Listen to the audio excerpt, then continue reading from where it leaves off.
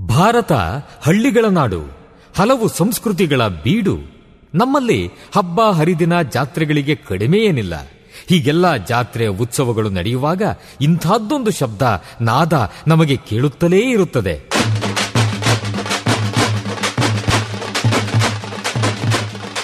ಒಮ್ಮೊಮ್ಮೆ ಹೊಸ ಉತ್ಸಾಹ ಬಡಿದೆಬ್ಬಿಸುವ ನಾದ ವೈಭವ. ಇದು ತಮಟೆಯ ಸದ್ದು, ಡೊಳ್ಳಿನ ಸದ್ದು.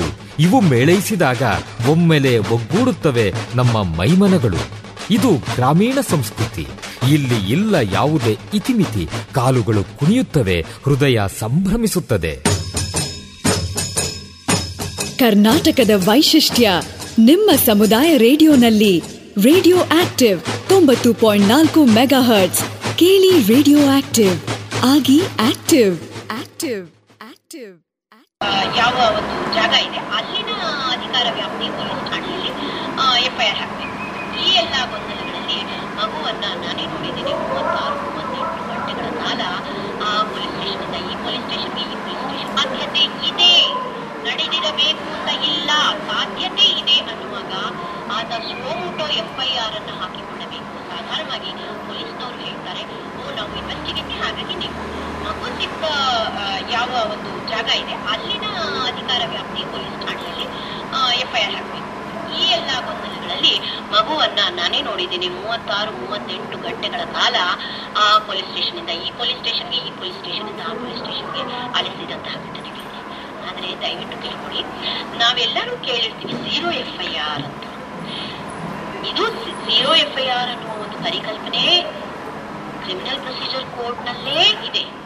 ಆದ್ರೆ ಅದನ್ನ 2013 ಜನವರಿಯಲ್ಲಿ ಜಸ್ಟಿಸ್ ವರ್ಮಾ ಸಮಿತಿಯ ಒಂದು ವರದಿಯಲ್ಲಿ ಇನ್ನೂ ಹೆಚ್ಚಿನ ಪ್ರಾಶಸ್ತ್ಯ ಕೊಟ್ಟು ಆ ಒಂದು ಎಫ್ಐಆರ್ ದರ್ಜಿಸುವ ಪ್ರಕ್ರಿಯೆಗೆ ಬಹಳ ಮಹತ್ವ ಬಂತು. ಇದು 0 ಎಫ್ಐಆರ್ ಅಂದ್ರೆ ಈಗಲೂ ಸಹ ನಮ್ಮಲ್ಲಿ ಏನಿದೆ ಅಂದ್ರೆ, ಮಹಿಳೆಯರು ಮತ್ತು ಹೆಣ್ಣು ಮಕ್ಕಳಿಗೆ ಸಂಬಂಧಪಟ್ಟಂತಹ ಯಾವುದೇ ಒಂದು ದೌರ್ಜನ್ಯ ಬೇರೆ ಯಾವುದೇ ವ್ಯಾಪ್ತಿ ಪ್ರದೇಶದಲ್ಲಿ ಆಗಿದ್ದರೂ ಸಹ ಅಲ್ಲಿನ ಆ ಮಗು ಬೇರೆ ಎಲ್ಲೇ ಹೋಗಿ ಕಂಪ್ಲೇಂಟ್ ಕೊಡ್ತೀನಿ ಅಂತ ಹೇಳಿದ್ರು ಆ ಹೆಂಗಸು ಅಥವಾ ಆ ಹೆಣ್ಣುಮಗಳು ಎಲ್ಲ ಪೊಲೀಸ್ ಸ್ಟೇಷನ್, ಯಾವ ಪೊಲೀಸ್ ಸ್ಟೇಷನ್ ಅವರು ಸಹ ಅದನ್ನ ಎಫ್ಐಆರ್ ನ ಹಾಕೊಳ್ಬೇಕು. ನಂತರ ಸಂಬಂಧಪಟ್ಟ ಪೊಲೀಸ್ ಠಾಣೆಗೆ ಅದನ್ನ ವರ್ಗಾಯಿಸಿಕೊಡಬೇಕು ಅನ್ನುವುದನ್ನ 0 ಎಫ್ಐಆರ್ ಅಂತ ಹೇಳ್ತೀವಿ ಅಂತ ಇದು ಒಂದು ಸಾಮಾನ್ಯ ಜ್ಞಾನದಲ್ಲಿ ಪ್ರಚಲಿತವಾಗಿದೆ. ಇದು ಸರಿಯೂ ಹೌದು. ಆದರೆ ಮಾನವ ಕಳ್ಳ ಸಾಗಾಣಿಕೆಯಾಗಿ ಹೀಗೆ ಬಾಲಕಾರ್ಮಿಕತೆಗೆ ತೊಡಗಿಸಿಕೊಂಡಿರುವ ಎಲ್ಲ ಮಕ್ಕಳ, ಬಾಲಕ ಮತ್ತು ಬಾಲಕಿಯರು 18 ವರ್ಷದ ಒಳಗಿನ ಮಕ್ಕಳ ವಿಷಯದಲ್ಲಿ ಎಫ್ಐಆರ್ ಹಾಕುವಂತಹ ಸಂದರ್ಭದಲ್ಲೂ ಸಹ ಯಾವುದೇ ಪೊಲೀಸ್ ಠಾಣೆಯ ಅಧಿಕಾರಿಗಳು ಈ ಒಂದು ಪ್ರಥಮ ಮಾಹಿತಿ ವರದಿಯನ್ನ ನೋಂದಾವಣೆ ಮಾಡಿಕೊಳ್ಬೇಕು. ಅಂದ್ರೆ ಎಫ್ಐಆರ್ ನ ನೋಂದಾವಣೆ ಮಾಡಿಕೊಂಡು ನಂತರ ಸಂಬಂಧಪಟ್ಟ ವ್ಯಾಪ್ತಿಯ ಪ್ರದೇಶದ ಪೊಲೀಸ್ ಠಾಣೆಗೆ ವರ್ಗಾಯಿಸಬೇಕು ಅಂತ ಕ್ರಿಮಿನಲ್ ಪ್ರೊಸೀಜರ್ ಕೋಡ್ ನಲ್ಲಿ ಇದೆ. ಇದೆಲ್ಲವೂ ನಮಗೆ ನಾಲೆಡ್ಜ್ ಇದ್ರೆ ಸಾಲಲ್ಲ. ಯಾಕೆಂದ್ರೆ ಆ ಸಂದರ್ಭದಲ್ಲಿ ನಾವು ಇಲ್ಲ ನೀವ್ ಯಾಕೆ ಕಂಪ್ಲೇಂಟ್ ಹಾಕೊಳ್ಳೋದಿಲ್ಲ ಅಂತ ನಾವು ಕೇಳಲಿಕ್ಕೆ ಹೋದಾಗ ಅದು ಬರಲ್ಲ ಅಂತ ಹೇಳಿದಾಗ ನಮ್ಗೆ ತಲೆ ಒಳಗಿರೋ ನಾಲೆಡ್ಜ್ ನ ನಾವು ತೆಗೆದು ತೋರಿಸ್ಲಿಕ್ಕಾಗಲ್ಲ.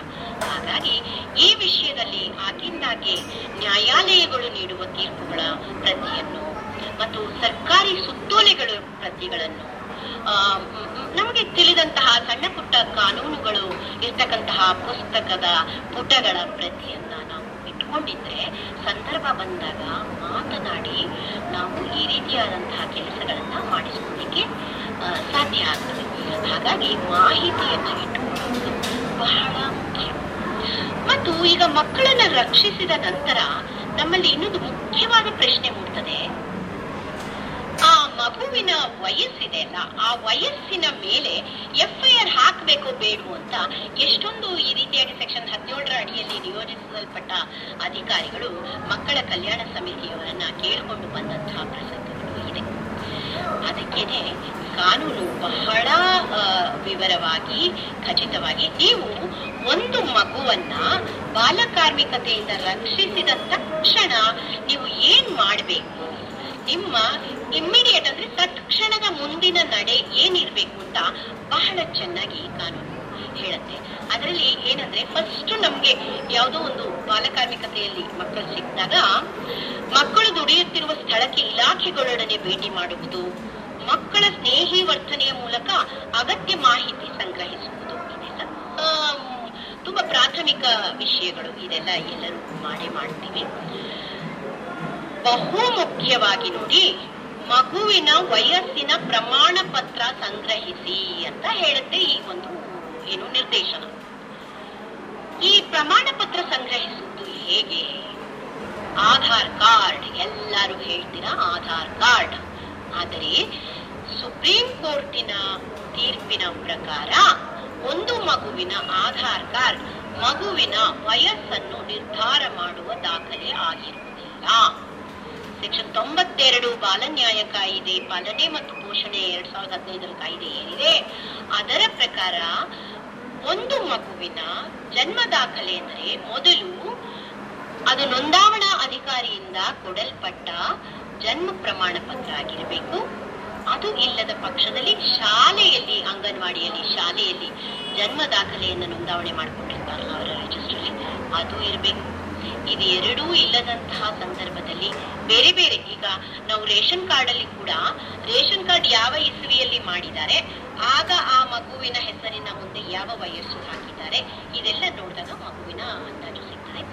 ಇದೆಲ್ಲವೂ ಇಲ್ಲದಿದ್ದಾಗ ಆಧಾರ್ ಕಾರ್ಡ್ ಒಂದೇ ನಮಗೆ ಆಧಾರವಾಗಿದ್ದಾಗ ಮಾತ್ರ ನಾವು ಆಧಾರ್ ಕಾರ್ಡ್ನ ಆ ಕೇಸಿನ ಅಂದ್ರೆ ಆ ಪ್ರಕರಣದ ಎಲ್ಲ ವಿಷಯವನ್ನ ನೋಡಿ ನ್ಯಾಯಾಲಯ ನಿರ್ಧಾರ ಮಾಡುತ್ತೆ ಆಧಾರ್ ಕಾರ್ಡ್ನ ಪರಿಗಣಿಸಬೇಕೆ ಬೇಡವೆ ಅಂತ.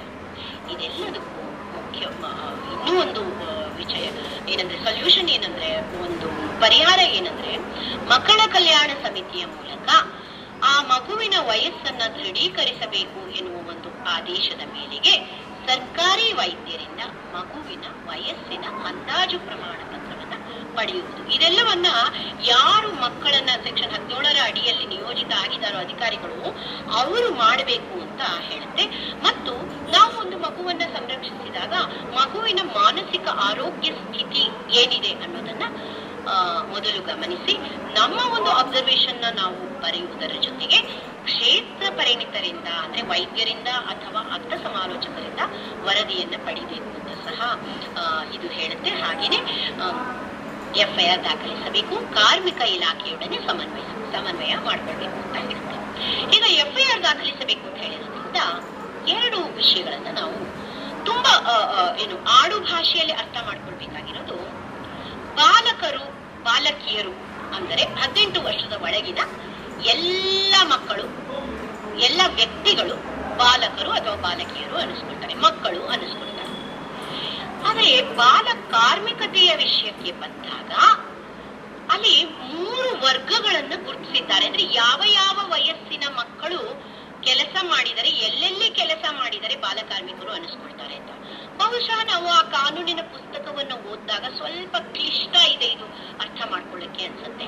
ಆದರೆ ತುಂಬಾ ಸುಲಭವಾದ ಪದಗಳಲ್ಲಿ ತಿಳ್ಕೊಳ್ಬೇಕಂದ್ರೆ, 14 ವರ್ಷದ ಒಳಗಿನ ಎಲ್ಲ ವ್ಯಕ್ತಿಗಳು, ಮಕ್ಕಳು ಏನಿದ್ದಾರೆ ಅವರು ಯಾವುದೇ ರೀತಿಯಾದಂತಹ ಕೆಲಸವನ್ನು ಮಾಡುವ ಹಾಗಿಲ್ಲ. ಹಾಗಂದ ತಕ್ಷಣ ಸುಮಾರು ಜನ ಮಕ್ಕಳ ಕಲ್ಯಾಣ ಸಮಿತಿ ಮುಂದೆ ಬಂದ ತಂದೆ ತಾಯಿಗಳು ಹೇಳ್ತಾರೆ, ಮನೆಯಲ್ಲಿ ಒಂದು ತಟ್ಟೆನೂ ತೊಳಿಸಲ್ಲ. 14 ವರ್ಷ, 12 ವರ್ಷ, 10 ವರ್ಷ, 11 ವರ್ಷ, 12 ವರ್ಷ ಮಕ್ಕಳುವೆ ಪಾಪ ಏನೇನೋ ಸಮಸ್ಯೆಗಳಿಂದ ಮನೆಯಿಂದ ಹೊರಬಂದು ಮಕ್ಕಳ ಕಲ್ಯಾಣ ಸಮಿತಿ ಎದುರಿಗೆ ಬಂದಾಗ ಅವ್ರ ತಂದೆ ತಾಯಿ ಹೇಳ್ತಾರೆ, ಮೇಡಮ್ ನನಗೆ ಎಷ್ಟು ಚೆನ್ನಾಗಿ ನೋಡ್ಕೊಂಡಿದ್ದೀನಿ ಅಂದ್ರೆ ಒಂದ್ ತಟ್ಟೆ ಕೂಡ ತೊಳ್ಸಲ್ಲ. ಅವ್ರು ಕೂತ್ ಕಡೆ ಟಿವಿ ನೋಡ್ತಾ ಇರುವಾಗ ಬಾಯಿಗೆ ಇಡ್ತೀನಿ ಮೇಡಮ್, ಯಾಕಮ್ಮ ತಟ್ಟೆ ತೊಳ್ಸಲ್ಲ, ಯಾಕಮ್ಮ ಬಟ್ ಅದೇ ಮಕ್ಕಳ ಹತ್ರ ಕೆಲಸ ಮಾಡಿದ್ರೆ ಮಾಡಿಸಿದ್ರೆ ಬಂದು ಹಿಡ್ಕೊಂಡು ಹೋಗ್ತಾರಲ್ಲ ಅಂತ ಹೇಳ್ತಾರೆ. ಇದು ಒಂದು ತಪ್ಪು ಮಾಹಿತಿ.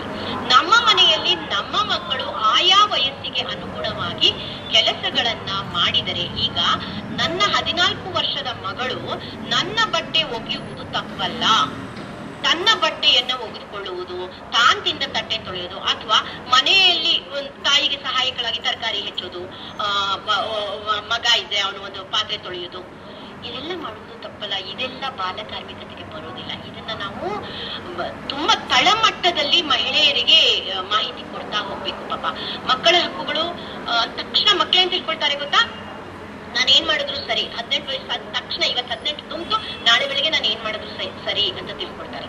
ಅಂತಹ ತಪ್ಪು ಕಲ್ಪನೆಗಳನ್ನ ಮಕ್ಕಳಿಂದ ಹೋಗಲಾಡಿಸುವುದರ ಜೊತೆಗೆ ತಂದೆ ತಾಯಿ ಕುಟುಂಬ ವರ್ಗಕ್ಕೂ ಆ ಮಕ್ಕಳು ತಮ್ಮ ಮನೆ ಕೆಲಸ ಮಾಡ್ಕೊಟ್ರೆ ಬಾಲ ಕಾರ್ಮಿಕತೆ ಆಗೋದಿಲ್ಲ ಅನ್ನೋದನ್ನ ನಾವು ಹೇಳ್ಕೊಳ್ಬೇಕಾಗುತ್ತೆ.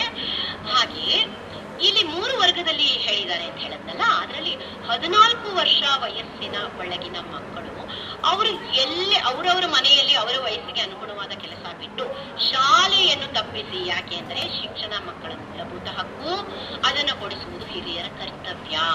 ಬರೀ ಹಕ್ಕು ಅಂತಂದ್ರೆ ಅವ್ರಿಗೊಂದು ಚೀಟಿನಲ್ಲಿ ಬರ್ಕೊಂಡು ಅವ್ರ ಪ್ಯಾಂಟ್ ಜೋಗಲ ಶರ್ಟ್ ಜೋಗಲು ಇಟ್ಕೊಂಡು ಓಡಾಡೋದಲ್ಲ. ಕರ್ತವ್ಯ, ಅವರಿಗೆ ಶಿಕ್ಷಣವನ್ನು ಕೊಡಿಸುವುದು ತಂದೆ ತಾಯಿಗಳ ಅಥವಾ ಪೋಷಕರ, ಮಾರ್ಗದರ್ಶಕರ, ಹಿರಿಯರ, ವಯಸ್ಕರ, ಸಮಾಜದ, ಸರ್ಕಾರದ ಕರ್ತವ್ಯ. ಹಾಗಾಗಿ 14 ವರ್ಷದ ಒಳಗಿನ ಮಕ್ಕಳು ಎಲ್ಲೇ ಯಾವುದೇ ಕೆಲಸ ಮಾಡ್ತಾ ಇದ್ರು ಅವರು ಅವರ ಕುಟುಂಬಕ್ಕೆ ಸಂಬಂಧಪಟ್ಟ ಉದ್ದಿಮೆಗಳಲ್ಲಿ ತೊಡಗಿಕೊಂಡಿದ್ದರೂ ಸಹ ಅದು ಬಾಲಕಾರ್ಮಿಕತೆ ಅನ್ನಿಸ್ಕೊಳ್ಳುತ್ತೆ ಮತ್ತು FIR ಅನ್ನ ದರ್ಜಿಸುವಂತಹ ಅಪರಾಧ ಆಗ್ತದೆ. ಹಾಗಾಗಿ ಅದು 14 ವರ್ಷದ ಮಕ್ಕಳ ಕಂಡ ಕೂಡಲೇ ನಾವು FIR ಹಾಕಬೇಕಾಗುತ್ತೆ. 14ರ ನಂತರದ ಮಕ್ಕಳಲ್ಲಿ ಕಾನೂನಿನಲ್ಲಿ ಶೆಡ್ಯೂಲ್ ಎ ಮತ್ತು ಶೆಡ್ಯೂಲ್ ಬಿ ಅಂತ ಮಾಡಿದ್ದಾರೆ. ಆ ಶೆಡ್ಯೂಲ್ ಎ ನಲ್ಲಿ 18 ವರ್ಷದ ಒಳಗಿನ ಮಕ್ಕಳು, ಅವರು 14ರಿಂದ 18 ವರ್ಷದ ಒಳಗಿನವರು ಕೆಲವು ಕೆಲಸಗಳನ್ನ ಮಾಡಬಹುದು ಕೇಳುತ್ತಲ್ಲ ಕಾನೂನು. ಹಾಗಾಗಿ ನಾನು ಪಟಾಕಿ ಮಾಡಿಸ್ತಾ ಇದ್ದೀನಿ ಅಥವಾ ಈ ಕ್ವಾರಿ ಮಾಡ್ಲಿಕ್ಕೆ ಪುಟ್ಟ ಪುಟ್ಟ ಬಾಂಬ್ ಗಳನ್ನ ತಯಾರು ಮಾಡ್ತಾರೆ, ಅಂದ್ರೆ ಬಂಡೆಗಳ ಮಧ್ಯದಲ್ಲಿ ಅದನ್ನ ಇಟ್ಟು ಸಿಡಿಸುವಂತಹ ಬಾಂಬ್ ಅಂದ್ರೆ ಅಪಾರ್ಥಕ್ಕೆ ಎಡೆ ಆಗುತ್ತೆ, ಅದೆಲ್ಲ ಹೇಳ್ತಾರೆ. ಪಟಾಕಿ ತರದ್ದು ಕೆಲವು ಸಣ್ಣ ಸಣ್ಣ ಪಟಾಕಿ ತರದ್ದು ಮಾಡ್ತಾರೆ, ಬಂಡೆಗಳ ಮಧ್ಯೆ ಇಟ್ಟು ಆ ಬಂಡೆಗಳನ್ನ ಸಿಡಿಸುವಂತಹ ಕ್ವಾರಿ ಕೆಲಸ ಮಾಡ್ತಾರೆ. ಇಂಥ ಕೆಲಸದಲ್ಲಿ ತೊಡಗಿಕೊಳ್ಳುವುದು, ಇದೆಲ್ಲ ಮಾಡುವುದು ತಪ್ಪಾಗ್ತದೆ. ಅದಕ್ಕೆ ಶೆಡ್ಯೂಲ್ ಎ, ನೀವು ದಯವಿಟ್ಟು ಪುಸ್ತಕ ಓದಿ, ಅದರಲ್ಲಿ ಬಹಳ ಸ್ಪಷ್ಟವಾಗಿ ಕೊಟ್ಟಿದ್ದಾರೆ. ಶೆಡ್ಯೂಲ್ ಎ ನಲ್ಲಿ ಇರುವ ಯಾವುದೇ ಉದ್ದಿಮೆ, ಯಾವುದೇ ಕೆಲಸವನ್ನ 14ರಿಂದ 18 ವರ್ಷ ಇರೋ ಮಕ್ಕಳು ಕೂಡ ಮಾಡುವ ಹಾಗಿಲ್ಲ. ಶೆಡ್ಯೂಲ್ ಬಿ ನಲ್ಲಿ 14ರಿಂದ 18 ವರ್ಷ ಮಕ್ಕಳು ಯಾವ ಯಾವ ಕೆಲಸ ಮಾಡಬಾರದು ಆಲಿಸ್ಕೊಟ್ಟಿದ್ದಾರೆ, ಅಂದ್ರೆ ಅದರಲ್ಲಿ ಇಲ್ಲದೆ ಇರುವಂತಹ ಕೆಲಸವನ್ನ ಮಾಡಬಹುದು. ಹಾಗಾಗಿ ನಾವು ಒಂದು ಮಗುವನ್ನ ಬಾಲಕಾರ್ಮಿಕತೆಯಿಂದ ರಕ್ಷಿಸಿದಾಗ ಆ ಶೆಡ್ಯೂಲ್ ನಲ್ಲಿ ಆ ಕೆಲಸ ಮಾಡಬಾರ್ದು ಅಂತ ಇದೆಯಾ? ಫಾರ್ ಎಕ್ಸಾಂಪಲ್, ಮನೆ ಕೆಲಸ 15 16 ವರ್ಷದ ಹೆಣ್ಣು ಮಕ್ಕಳನ್ನ ಮನೆಯಲ್ಲಿ ನನ್ನ ತಾತನೋ ಬೆಡ್ ರಿಡನ್ ಆಗಿದ್ರೆ ಅಥವಾ ರೋಗಿಯಾಗಿದ್ದರೆ ಅವರ ಸೇವೆಗಾಗಿ ಕರೆದುಕೊಂಡು ಬಂದಿಟ್ಕೊಳ್ಳೋದು, ಇಲ್ಲ ನನ್ನ ಮನೆ ಕೆಲಸಕ್ಕೆ ಸಹಾಯಕ್ಕೆ ಇಟ್ಕೊಳ್ಳೋದು, ಇಲ್ಲ ನನ್ನ ಮಗುವನ್ನ ನೋಡ್ಕೊಳ್ಳೋದಕ್ಕೆ ಇಟ್ಕೊಳ್ಳೋದು, ಇದೆಲ್ಲ ಮಾಡಬಹುದಾ? ಇಲ್ಲ. ಶೆಡ್ಯೂಲ್ ಬಿ ನಲ್ಲಿ 9ನೇ ಅಂಶದಲ್ಲಿ ಯಾಕೆ ಈ ಅಂಶಕ್ಕೆ ನಾನು ಹೆಚ್ಚಿನ ಒಂದು ಒತ್ತು ಕೊಡ್ತಾ ಇದ್ದೀನಿ ಅಂದ್ರೆ, ಬಹುಪಾಲು ಹೆಣ್ಣು ಮಕ್ಕಳು ಬಾಲಕಾರ್ಮಿಕತೆಯಲ್ಲಿ ಸಿಗುವುದು ಮನೆಗೆಲಸ ಮಾಡುವಾಗ. ಮನೆಗೆಲಸವನ್ನು ಸಹ ಶೆಡ್ಯೂಲ್ ಬಿ ಅಂಶ 9ರಲ್ಲಿ ನಿಷೇಧ ಮಾಡಿದ್ದಾರೆ, ಅಂದ್ರೆ ಅದನ್ನು ಸಹ ಅವರು ಮಾಡಬಾರದು. ಸೊ ಎಷ್ಟು ಕೆಲಸಗಳು ಅಲ್ಲಿ ಹೇಳಿದೆಯೋ ಅದನ್ನ ಬಿಟ್ಟು ಬೇರೆದು ಮಾಡಬಹುದು. ಹಾಗಾಗಿ ಬಾಲಕಾರ್ಮಿಕತೆಯ ವಿಷಯವಾಗಿ ನಾವು ಮಕ್ಕಳನ್ನು ರಕ್ಷಿಸುವಾಗ ಶೆಡ್ಯೂಲ್ ಎ ಶೆಡ್ಯೂಲ್ ಬಿ ಅನ್ನು ನೋಡಿ ಅದರಲ್ಲಿ ಇಲ್ಲದಿರುವ ಉದ್ದಿಮೆ ಆದರೆ ಮತ್ತು ಆ ಮಗುವಿನ ವಯಸ್ಸಿನ ಪ್ರಮಾಣ ಪತ್ರ ಇದ್ದರೆ ಮತ್ತು ಆ ಮಗು 14 ವರ್ಷ ಮೇಲ್ಪಟ್ಟು 18 ವರ್ಷ ಒಳಗಿದ್ದರೆ ಅದು ಬಾಲಕಾರ್ಮಿಕತೆ ಆಗೋದಿಲ್ಲ ಅಂತ ಕೂಡ ಹೇಳಿದೆ. ಹಾಗೇನೆ ಕುಟುಂಬದ ಉದ್ದಿಮೆಗಳಲ್ಲಿ ಮಕ್ಕಳು ತೊಡಗಿಕೊಳ್ಳುವುದು. 14 ವರ್ಷದ ಒಳಗಿನ ಮಕ್ಕಳು ಯಾವ ವಿಷಯದಲ್ಲೂ ತೊಡಗೊಳ್ಳೋ ಹಾಗಿಲ್ಲ. ಎಲ್ಲೋ ಬೇರೆ ಬೇರೆ ರಾಜ್ಯದಿಂದ, ಉತ್ತರದ ರಾಜ್ಯದಿಂದ ಯಾವ ಮಗುವನ್ನ ನೀವು ಬಾಲಕಾರ್ಮಿಕತೆಯಲ್ಲಿ ಸಂರಕ್ಷಿಸಿ ಹೇಳಿ, ಏ ಮೇರಾ ರಿಶ್ತೆದಾರ್ ಹೇ ಅಂತಾರೆ. ಅದನ್ನ ನೀವು ಮತ್ತೆ ಮತ್ತೆ ಪರಿಶೀಲನೆ ಮಾಡಿದಾಗ ಗೊತ್ತಾಗುತ್ತೆ, ಮೇರಾ ಗಾಂವ್ ವಾಲೆ ಹೇ ಅಂದ್ರೆ ನಾವು ಒಂದೇ ಹಳ್ಳಿಯವರು, ಒಂದೇ ಹಳ್ಳಿಯಿಂದ ಬಂದಿದ್ದೀವಿ, ನಮ್ಮ ಹಳ್ಳಿಯವರು ಅಂತ ಹೇಳ್ತಾರೆ. ಮೊದಲು ನಮ್ ನೆಂಟ್ರೆ, ನಮ್ ಸೋದರತೆ ಮಗಳು, ನಮ್ ಚಿಕ್ಕಮ್ಮನ ಮಗಳು ಅಂತ ಹೀಗೆಲ್ಲ ಶುರುವಾಗ್ತದೆ. ಆಮೇಲೆ ಒಂದೇ ಗಾಂವ್ನವರು ಅಂತ ಬರುತ್ತೆ. ಆಮೇಲೆ ಮತ್ತೆ ನಾವು ಹೆಚ್ಚಿನ ಪರಿಶೀಲನೆಗೆ ಒಳಪಡಿಸಿದಾಗ ಗೊತ್ತಾಗ್ತದೆ, ಅಲ್ಲಿ ತಂದೆ ತಾಯಿಗೆ 2,000 ರೂಪಾಯಿ ಕೊಟ್ಬಿಟ್ಟು ಒಂದು ಆಮಿಷವನ್ನು ನೋಡಿ, ಅಯ್ಯೋ ನಿನ್ ಮಗಳು ಇಲ್ಲಿ ಕಷ್ಟ ಪಡ್ತಾ ಇದ್ದಾಳೆ, ಹೇಗೂ ವಿದ್ಯೆ ಹತ್ತಿಲ್ಲ, ಕರೋನಾ ಬೇರೆ ಇದೆ, ಬಾ ನಮ್ಮನೇಲಿ ಇರ್ಲಿ, ನಾನು ನಿನ್ ತಿಂಗಳಿಗೆ 2,000 ರೂಪಾಯಿ ಕೊಡ್ತೀನಿ. ಆ ಹಳ್ಳಿಯಲ್ಲಿ ಆ ತಂದೆ ತಾಯಿ ಇರುವಂತಹ ಪರಿಸ್ಥಿತಿಗೆ ಆ 2,000 2 ಲಕ್ಷಕ್ಕೆ ಸಮ ಇರ್ತದೆ. ಹಾಗಾಗಿ ತಂದೆ ತಾಯಿಗಳು ಒಪ್ಕೊಂಡು ಬಡತನ, ಮಾಹಿತಿ ಕೊರತೆ ಮತ್ತು ಜವಾಬ್ದಾರಿ, ಜನಸಂಖ್ಯೆ ಹೆಚ್ಚಿರೋದ್ರಿಂದ ನಮ್ಮ ದೇಶದಲ್ಲಿ ಒಂದು ದುಡಿಯುವ ಕೈ ಮನೆಯಲ್ಲಿ ಒಂದು 8-10 ಜನರನ್ನ, ಮಕ್ಕಳು ಸೇರಿ 8-10 ಜನರನ್ನ ನೋಡ್ಕೊಳ್ಬೇಕಾದಂತಹ ಜವಾಬ್ದಾರಿ ಇನ್ನೂ ಸಹ ಹಲವಾರು ಪ್ರದೇಶಗಳಲ್ಲಿ ಇದೆ. ಹಾಗಾಗಿ ಏನ್ ಮಾಡ್ತಾರೆ, ಸುಲಭವಾಗಿ ಇದು ಒಪ್ಪಿ ಕಳಿಸ್ತಾರೆ. ಇಲ್ಲಿ ಉದ್ಯೋಗ ಕೊಟ್ಟವ್ರು ಏನ್ ಹೇಳ್ತಾರೆ ಗೊತ್ತಾ, ಅವ್ರ ತಂದೆ ತಾಯಿ ಒಪ್ಪಿ ಕಳಿಸಿದ್ದಾರೆ. ಇದು ಆಗುವುದಿಲ್ಲ. ತಂದೆ ತಾಯಿಯೇ ಒಪ್ಪಿ, ಪೋಷಕರೇ ಒಪ್ಪಿ, 16 ವರ್ಷದ ಬಾಲಕಿಯೇ ಒಪ್ಪಿ ಸಹ ಇಂತಹ ಕೆಲಸಗಳಿಗೆ ಬಂದಿದ್ದಾರೆ.